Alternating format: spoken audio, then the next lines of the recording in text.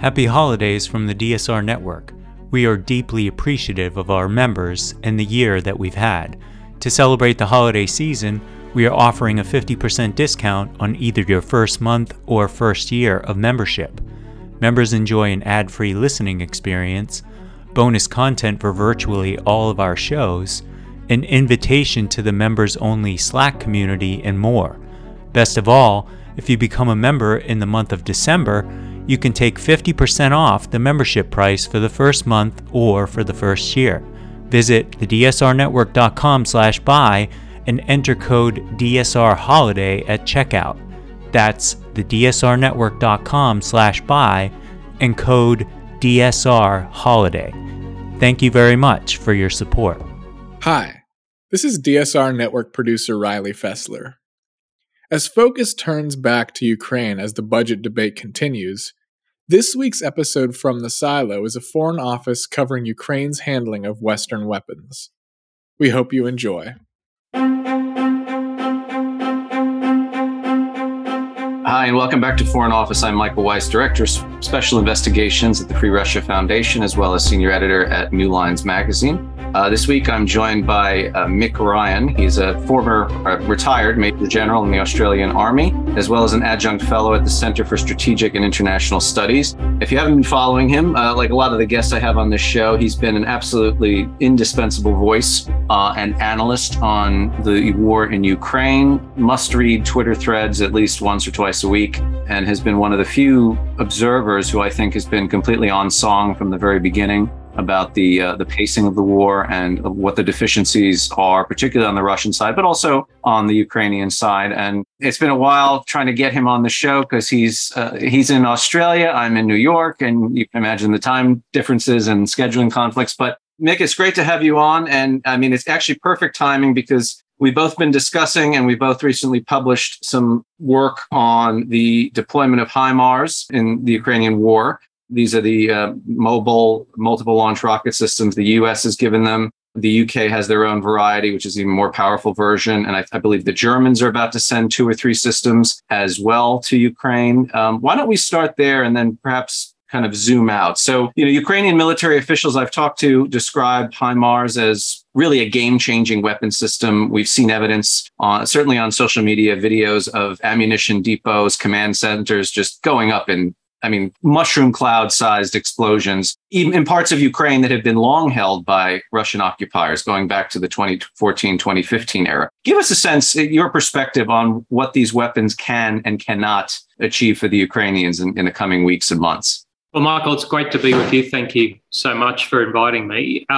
This is a really powerful weapons system, as we've seen. I mean, it's kind of ironic. It was the Russians who came up with the idea of these multi-launch rocket systems. They used them extensively in the later years of the Second World War, including the fight through to Berlin. Cold War period saw the US develop the tracked MLRS system, which was used extensively in the Gulf War, is used by its allies, including Germany and the United Kingdom, as you pointed out.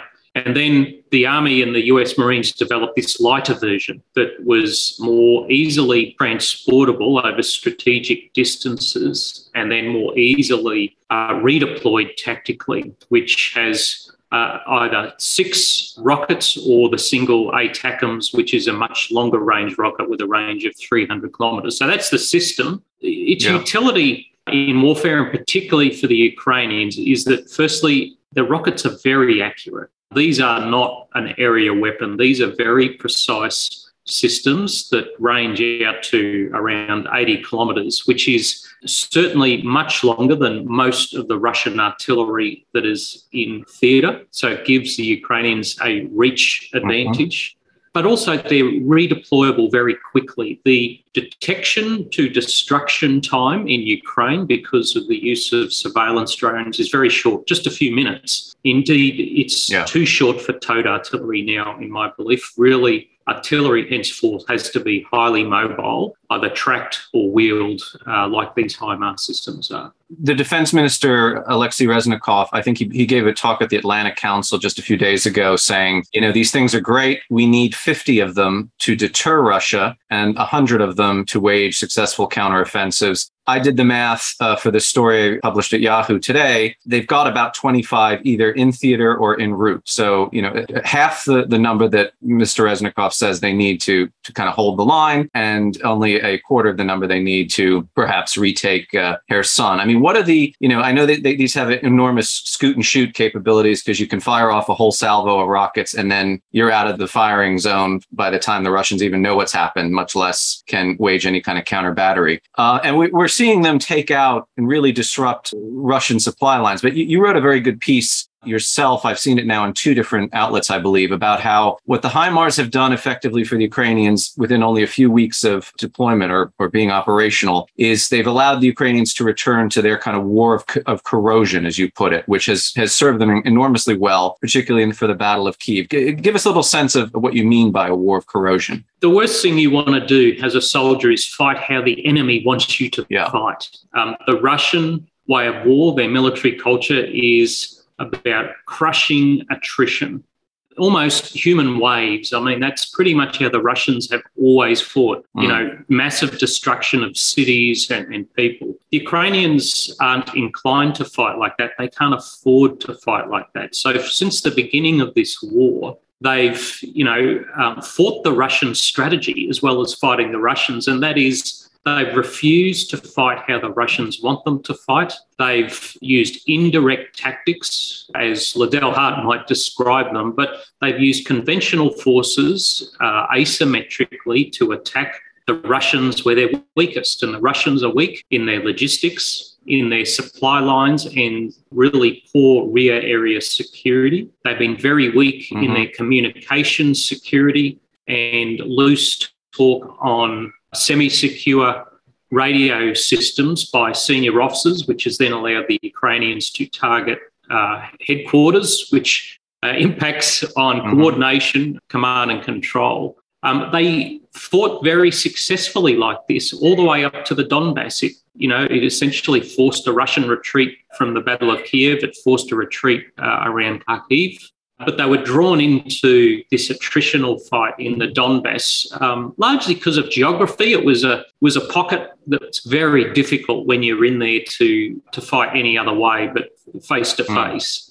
Now that they've kind of realigned their front line, they're focusing on offensives in the south where the Ukrainians have advantages in numbers, air power and geography. They understand the ground pretty well. The HIMARS have allowed them to get back to attacking the Russians and corrode them physically and, importantly, psychologically. You've seen just a host of comments on pro-Russian military telegram channels and social media. I mean, really describing the impact these things have had on morale, on their ability to kind of resupply their own artillery systems, which, as you noted, far outnumber the Ukrainian systems. But are they really going to, for instance, to take Defense Minister Reznikov at his own word, are they really going to change the nature of waging a counteroffensive in the south? I mean, I recently was in Estonia and I queried their MOD and intel people who seem to be of a mind that there will be a major counteroffensive launched before the end of the summer. Already we're beginning to see some kind of probing attacks. There has been a succession of sorties on the Antonovsky Bridge in Kherson, which I think is essentially the only way for Russia's logistics to move across the east and west bank of the Dnieper River, right?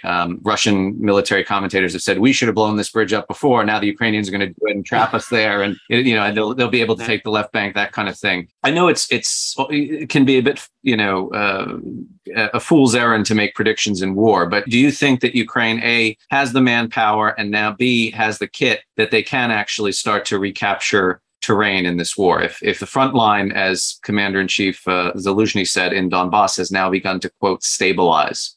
I think there's a range of considerations here. This is my next piece, actually, I'm writing. I mean, the imperatives for the Ukrainians to take the south are pretty strong. I mean, I think it's the more strategic theatre for the Ukrainians for a couple of reasons. Firstly, it is from the south that not only generate agricultural and manufacturing goods for export, it's where most of the exports come out of. Their ports, about 60% of their foreign revenue comes through their ports. They need these ports back. They need to take back the south. But secondly, it's the area where the Russians seem to be most keen to undertake these referendums and impose their political system and their financial systems on the Ukrainian people. So, the president has given direction to take back the south. He understands well that it's both politically and strategically vital for his country to own it. So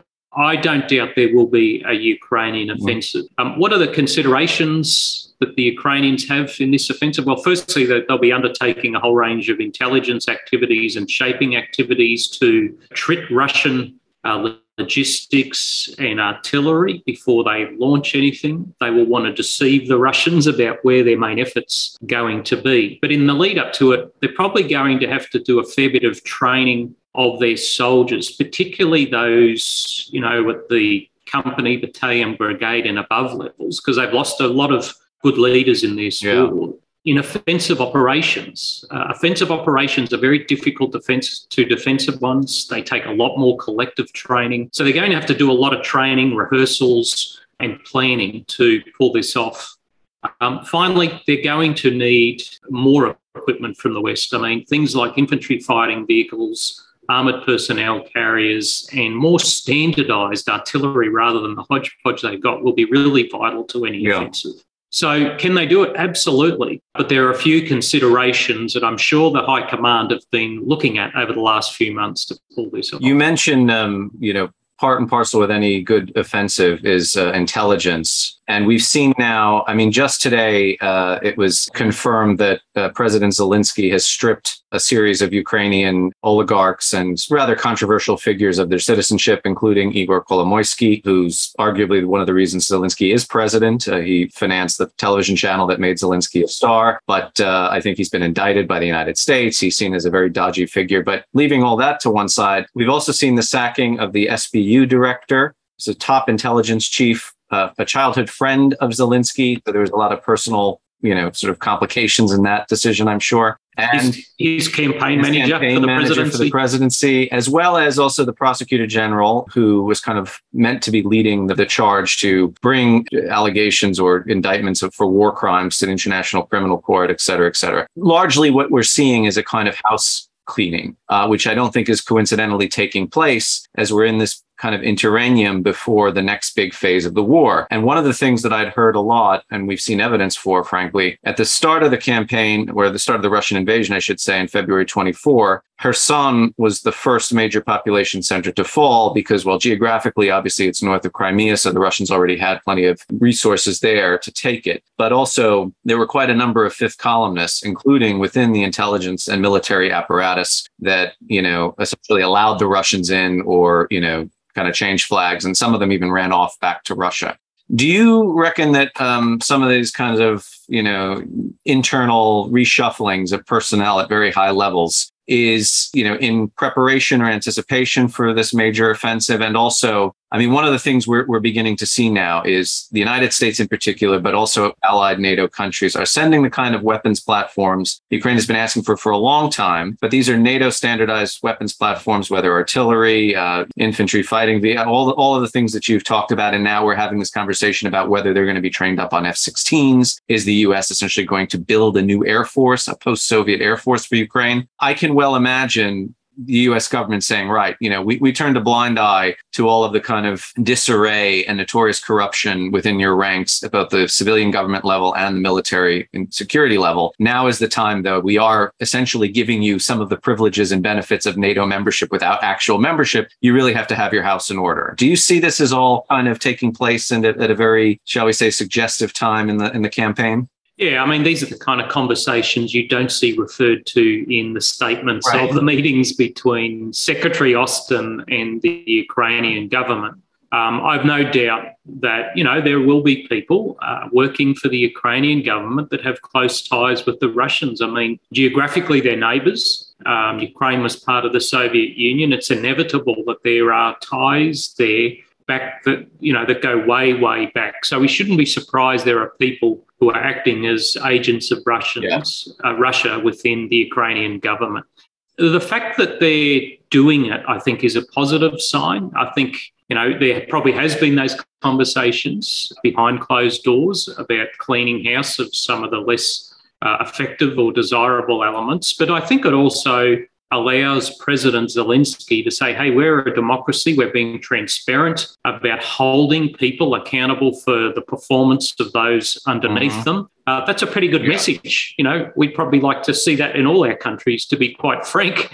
So, the timing, yes, we are at a lower tempo period. I would not have called what's happened an operational pause, but it's certainly a lower tempo period that's occurred over the last couple of weeks. Clearly, the next 4 months is going to be decisive for the Russians and the Ukrainians, particularly the Ukrainians, who need to show significant progress for all the support they've received from the West, because they're going to be under pressure during the northern winter to sustain that support. So all these things, I believe, have aligned for President Zelensky to make these decisions, even though a couple of them would have been personally difficult for him. And let's not forget, every Western nation has had spy scandals over the last 30 years. It's just part and parcel of the intelligence. Today I saw at the Aspen Security Forum here in the U.S., you've had CIA Director Bill Burns and also MI6 Chief Richard Moore both come out,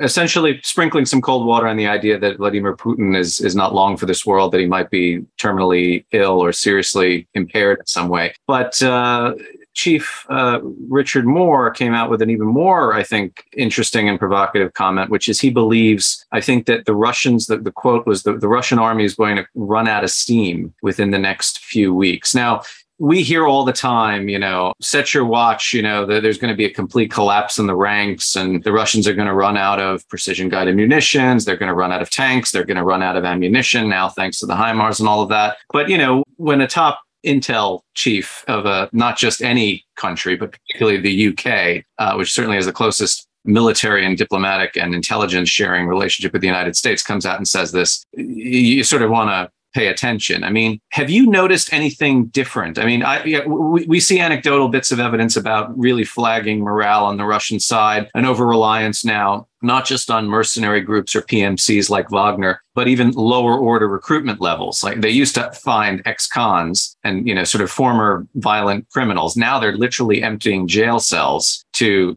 send people off to the front. But all that to one side, I mean, the collapse of Russia, whether it's the military or the economy or the intelligence sector or even, the president himself, is usually greatly exaggerated and a lot of premature analysis is given. But I'm curious, from your military expertise, are you seeing a kind of dramatic shift in Russian capability?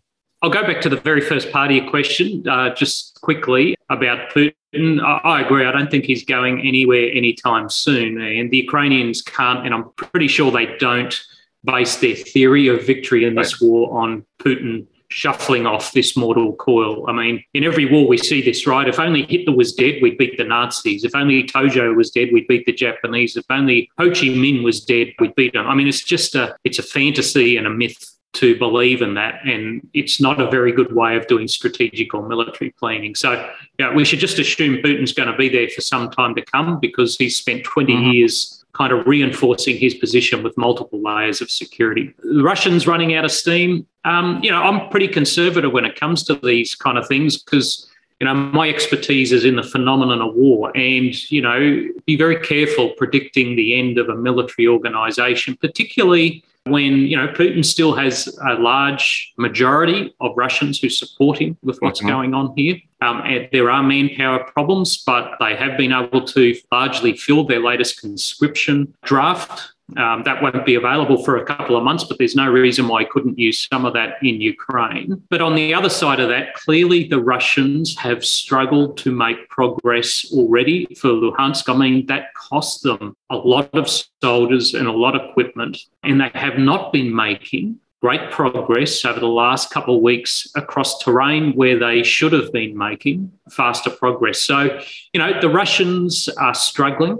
Does that mean they're going to culminate any time in the next few weeks? I don't think so. I mean, the Russians have not demonstrated any capacity so far to step back and say, you know what, we think that's enough. They've only demonstrated the capacity of saying, we're going to take Ukraine one way or the other. I think that will remain their objective, not just the Donbass. I think they have larger objectives, and we should assume that they have the capacity and the will to do that and resource Ukraine accordingly. I mean, if you were sort of in the driver's seat of security assistance from the very start of the war, one of the things I've noted, I mean, you hear a lot of naysaying. You go to Kyiv, why didn't you give us X, Y, and Z weapon system when we could have really used it? And in fact, one of the negative things about the arrival of HIMARS are people who were at Severodonetsk and Lysychansk said, if only we'd had these, we could have held the line there as well. But I know that security assistance is a very fraught and difficult thing. You're dealing with absorption rates of training militaries on how to use weapon systems. And then frankly, it's not like we just, here's a HIMAR, here's one vehicle,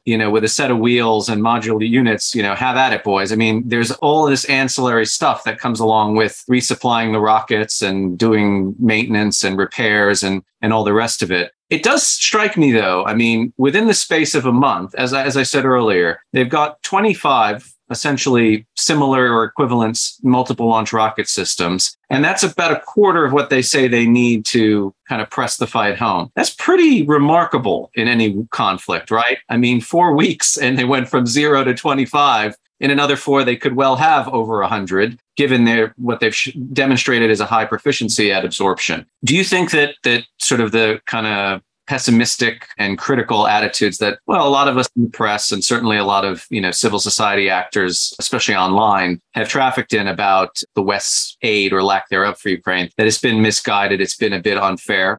Yeah, I think, the HIMARS is a great case study. My own army identified the need for HIMARS nearly a decade ago. We still don't have it. The Ukrainians got it in weeks. I mean, they have a different mindset to the vast majority of analysts and commentators in the West who are stuck in, a 1990s managerial mindset where everything has to go through multiple committees and processes and takes years to procure. Yeah. Then the introduction into service has a whole range of training and logistic liabilities, which also take months or years. The reality is the Ukrainians, while they've been fighting this war, have also been totally resetting their equipment set and their logistic approach from the old Soviet approach, the old Warsaw Pact processes and equipment, to standard NATO approaches. That is really hard. It's hard in peacetime. It's really difficult in wartime, but somehow, and primarily because they just have to, the Ukrainians are slowly but surely pulling it off. My view is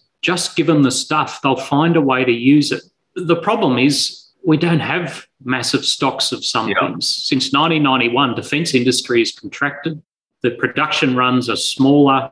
War stocks have been significantly reduced. So it's not always just the capacity of the Ukrainians to absorb stuff. It's that many countries just physically don't possess the large stockpiles of material to give them. I mean, if there has ever been a driver to reinvigorate Western defence industry to be able to produce stuff at scale, not just to be able to fight, but to be able to deter countries in the future from these kind of adventures, this has got to be. Yeah. And I mean, it certainly seems that NATO has rediscovered first principles in terms of the kind of warfare it is fighting now, either, indirectly through Ukraine, or that will be fighting in the future, whether it's a resurgent Russia or trying to fend off an attack by another conventional state actor. I mean, there seems to have been a fundamental shift from this idea that the 21st century was going to be defined by guerrilla or insurgencies or terrorist organizations, and that the age of conventional state-on-state warfare, much less tank warfare in the heart of Europe, had come to an end. I mean, are you noticing this too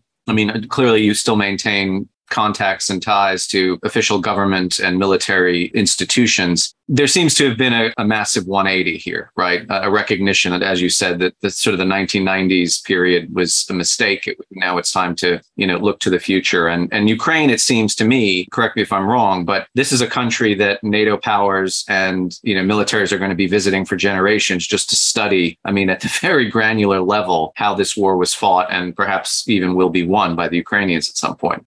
Yeah, I know. I think certainly the 180 is in progress. I don't think it's a complete 180 yet. I think there's a lot of people engaging in wishful thinking still. I think there's a couple of major countries in Europe that haven't done the 180 they really should be doing, to be quite frank. I mean, this is why I wrote my book that I published just before the war, because I was concerned, particularly this decline of war theory from academics who I think should know better, who don't understand human history, who don't understand human nature. Humans are competitive animals. We compete in everything, whether it's the Olympics, whether it's the stock market, whether it's a housing market. We're competitive, and sometimes that competitive nature leads to people who want to take things by force. That hasn't changed over 5,000 years of recorded military history, and it's not going to change in the short term. So this idea that we were entering a more peaceful era was always fraught with danger. It's arrogant to think we can predict with perfect clarity the kinds of struggles, competitions or conflicts we'll face in the future. And we need to temper that arrogance with hedging our bets with a range of different forces that we may not have used in the last 20 years. And to be quite frank, special forces are not going to be a large part of the solution in future war. You know, they played a role in the last 20 years in 2 wars that we didn't win. I think what we're seeing now is a return to the meat and potatoes of warfare, because that's what we know works. And frankly, at the end of the day, wars are political, which means they're human, which means you have to win them on the ground with people. Well, given the your longitude in the world right now, another comment that struck me as kind of arresting by CIA Director Bill Burns was China is very carefully studying this war in Ukraine, and it has affected, I think his formulation was not if, but when they mount some kind of campaign to try and invade Taiwan. Clearly, Australia, one of your national security concerns is a rising China. Is there a sort of sense as well in the Australian military analytic community that, you know, Taiwan could be the next sort of conventional conflict to erupt, perhaps in the next few years, if not sooner? I think those comments by the director are on the money. This has never been an if. This has always been when. I mean, the Chinese Communist Party did their first study of an invasion of Taiwan in 1949.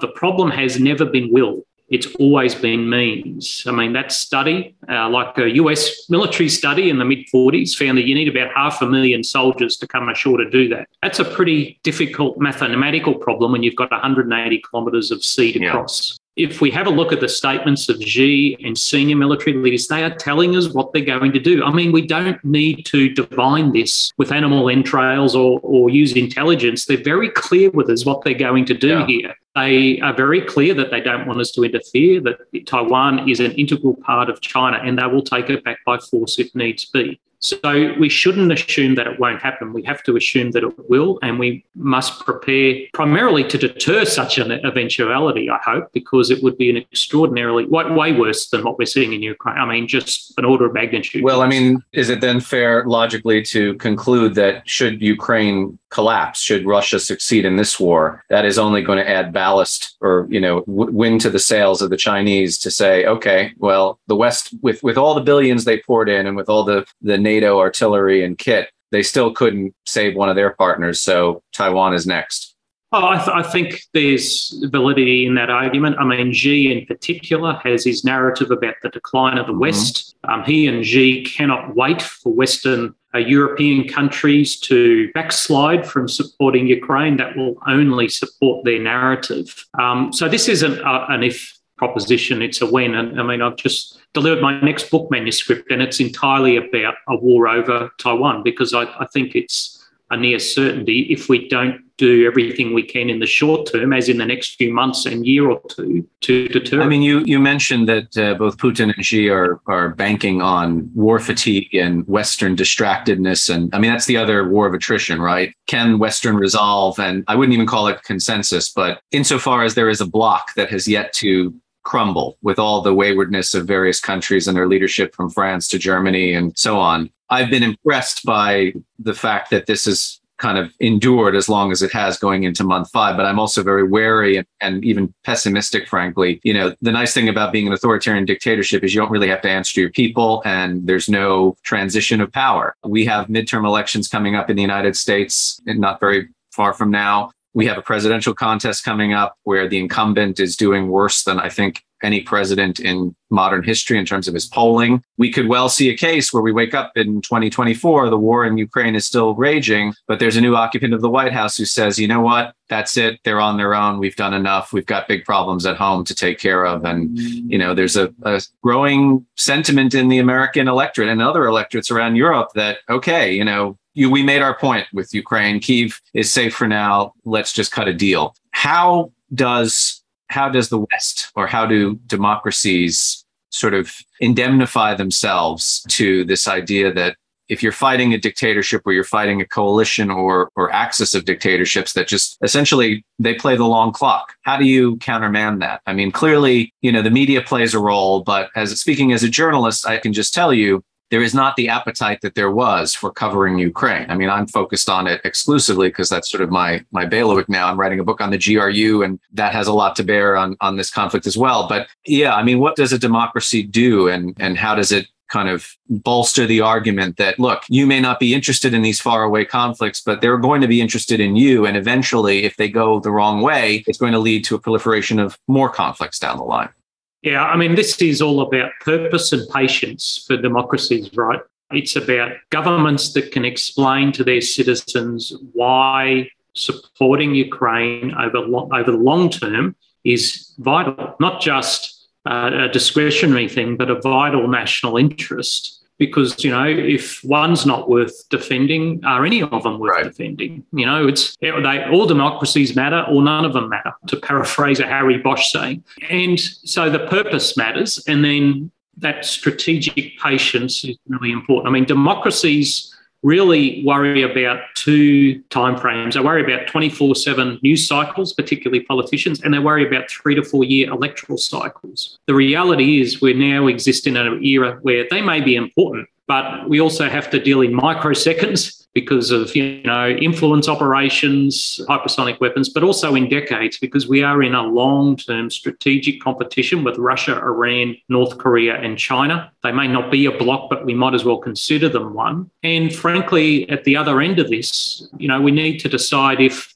the great purpose of democracies in the 21st century is actually to roll back authoritarian regimes. I mean, they are, in some respects, an existential threat to many democratic countries around the world. And there is a growing, one of the sort of philosophical themes of this show, just by nature of the subject matter I deal in, which is conflict, national security, intelligence operations. One of the challenges, and I'm not saying that we haven't faced it before, but in the age of, as you say, kind of instantaneous information, digital media, it's become much more difficult and formidable a challenge, is that within our own democratic societies, there is a Jones for authoritarianism. There is a kind of growing belief, both on the left and the right, the far ends of the spectrum, that is, that actually, the way Putin does business, or Bolsonaro, or Viktor Orban, who technically inhabits a democracy, even though things have been going in the reverse direction. That's how we should do it here, right? We should have more of a nationalistic bent. We shouldn't think internationally. We shouldn't think, as you put it, in terms of global strategic competition, but get our own house in order, seal off the borders, and then,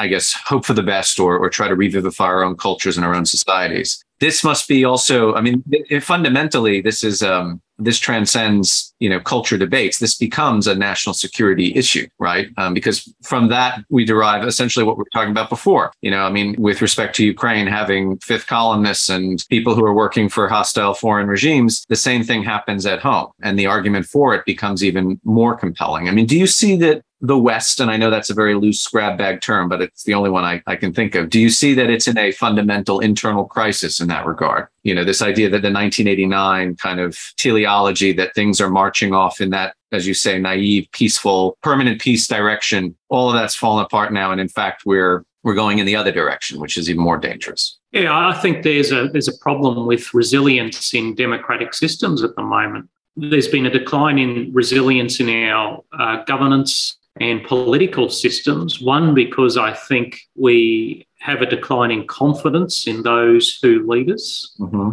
Secondly, I think there's been a series of revelations about behaviour of government officials in many different countries, particularly during COVID, that has impacted on confidence in government and the provision of government services. So, we need to address our own internal issues if we are to engage well internationally. But you can't do one or the other. They're two sides of the same coin. And certainly the United States, if you look at the 20th century in particular, it was always at its most prosperous and its most secure when its systems at home and its international engagement were at their strongest. So, this withdrawing from the world ideology won't actually work for the United States. It's going to be less prosperous and less secure if it does that.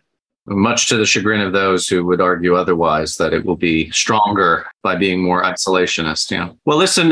When your outlook is 1 meter, you can have that view, but you need to take a longer view, don't you? Well, let me end with this. One of the arguments I've been hearing quite a lot from certainly the 1990s, early aughts, is that there is a special relationship, not just between the United States and the United Kingdom, but among the so-called Anglosphere, countries that share this law and liberty tradition. I mean, you're an Australian general. In Australia, it seems to me, and I'm not au fait with the political landscape there, but has been one of America's strongest, most stalwart allies. And this cuts across party lines in a way that perhaps it doesn't in other European countries. Do you see a place for, forget about, AUKUS and things like that. I'm talking about something more strategic and long-term. Do you see a place for a kind of new relationship or alliance that kind of almost doesn't supersede NATO, but can complement NATO amongst the Five Eyes countries that transcends just signals intelligence? It can have a military, and I suppose you can't really bolster more intelligence sharing mechanisms in Five Eyes, but you know what I mean? Like that there is something that's of permanent value there where our relationships, our partnerships with other countries, it's a bit touch and go. Yeah, no, I think the permanent value is our shared values. I think that's the real core of the relationship. It's not about ethnicity or language or even signals intelligence and technical matters. It's about we have a set of common values. Us, the Canadians, the Brits, the Kiwis, the Americans, and others. You can throw the Japanese in there as well. We might have fought them 70 years ago, but boy, we've got a lot in common now. We have a lot of shared interests and values, and they've been excellent international citizens since 1945, to be quite frank. So, there are other countries out there beyond the traditional Five Eyes, I think, share our values, share our concerns about the future of democracy and international security. And we shouldn't be replacing NATO or anything like that, but we can certainly complement them with other multinational groupings, coalitions, partnerships, and alliances. And perhaps at the end of this campaign or this conflict, Ukraine will count as one of those countries, given its fast breakneck Europeanization. I go to Kyiv and I find that I feel as though I'm in the heart of the Western world, a struggling democracy, There's certainly an orientation that way from Kyiv and many Ukrainians, whether it's the whole country or not, I'm not sure, but certainly from Western Ukraine and after this, probably from Eastern Ukraine, given their experience with the Russians so far. But, Ukraine's going to need a lot of economic assistance in the wake of this war. And it's something I think people will be paying more and more attention to. I think just to keep the government running is about $9 billion a month. They're seeing their GDP contract. There's $500 billion to $1 trillion of reconstruction that's going to be needed. So at some point, whilst we're focused on military assistance, long-term economic assistance, a new Marshall Plan is going to be required for Ukraine because they need it. But it'll also be in our interest to have a prosperous Ukraine in Eastern Europe. And one that feels a moral obligation or indebtedness, if you like, to the United States, the United Kingdom, Canada, New Zealand, Australia, and other countries, the Baltic states, Poland, that have essentially helped it survive. Well, listen, I've run out of queries here, but you mentioned a new book that's coming out, which is essentially all about the threat of China. I know we can follow you on Twitter. You please drop your handle because I forget. And then where do you normally publish so that my listeners can follow?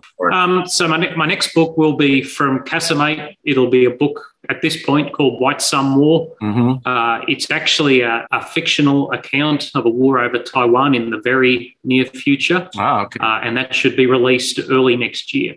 I just want to interrupt you. So I mentioned at the start of the program, we're taking a pause, operational pause out of our own at Foreign Office, not to do video until I have a professional video editor. But if anyone could see the background of General Ryan's Zoom call, it is the Star Wars Rebel Command Center from, I don't even know what installment in the franchise. And we, just before the show got started, we were talking, he is a real admirer of the, I guess, hybridization of science fiction and military affairs. So I didn't know you're writing essentially a novel or a fictional account of a hypothetical conflict. But can we expect to see Death Star explosion tactics brought to bear in some of your creative endeavors here? Or it's a little more near future than that. So it will feature some of the newer kinds of institutions, such as Space Command and Marine Littoral Regiments, and a lot of human-machine teaming with robotics on the ground. But I won't give any more away than that. But if you've ever read Killer Angels, that's the kind of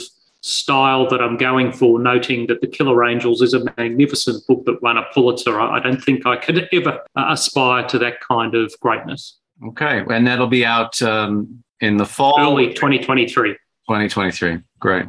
Well, listen, I know you've told me I can call you Mick, so I will. Yeah. Mick, it's been an honor and a pleasure. And as I said earlier, you're one of a handful of people who I think has just been spot on from the very beginning and also insightful in a way the Insta experts of social media cannot be. So I encourage all listeners of this show to follow Mick's work on Twitter and his analysis, which gets published where again? I mean, I know in the Australian and some other outlets, yeah. Sydney Morning Herald, the ABC News, Australian Broadcasting Corporation, and I've just published a piece in Inglesburg Ideas as well. Perfect. All right. Well, thanks so much, Mick. And we will absolutely have you back when this operational pause is over and we see the next phase of the war.